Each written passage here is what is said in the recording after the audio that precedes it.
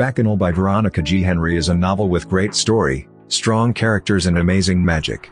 This one has so many twists. Extraordinary character development with fascinating persons and places filled with magic and demons. I was surprised and very much delighted in the read. The novel is comprised of 42 short chapters, often following an alternate character when another chapter starts. There is a preface toward the start that gives you a bit of story foundation and some foreshadowing. Afterwards that the main chapter starts, set a couple of years later. The language of the novel reflects the time and place, the 1930s South.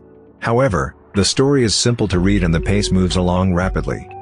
African-American Liza is an animal show tamer at a traveling carnival in the Dust Bowl.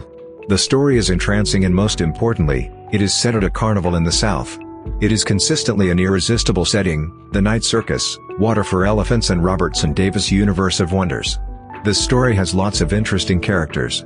Characters like Autumn, the cooch dancer, and prostitute, Clay, owner of the Bacchanal Carnival. There are some stunning scenes, a casual encounter with a killing by people chopping up a black man. The payback was planned for them, and as the carnival crisscrosses the US on Route 66. Liza, whose extraordinary ability is to talk with animals through telepathy, experiences Native American spirit animals and many evils. At the point when Liza discovers her sister at an orphanage, that was the point at which the story truly got me and held me. The understated cold-bloodedness of individuals who misuse and benefit from kids. The connection among Liza and Twiggy will grab you. Overall, I truly enjoyed Bacchanal by Veronica G. Henry and its details. Drawing intensely from lore and history, Veronica wove a story about carnival and a battle against evil that is not your typical hero story. While I discovered the ending somewhat rushed, and as such I got confused by some portion of the details, Eliza had fascinate that attracted me and mean I was pulling for her.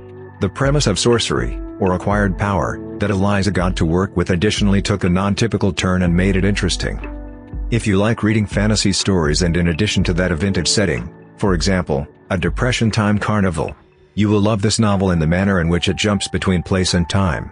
That is the present reality and suddenly the universe of Nigerian spirits, animal totems and demons.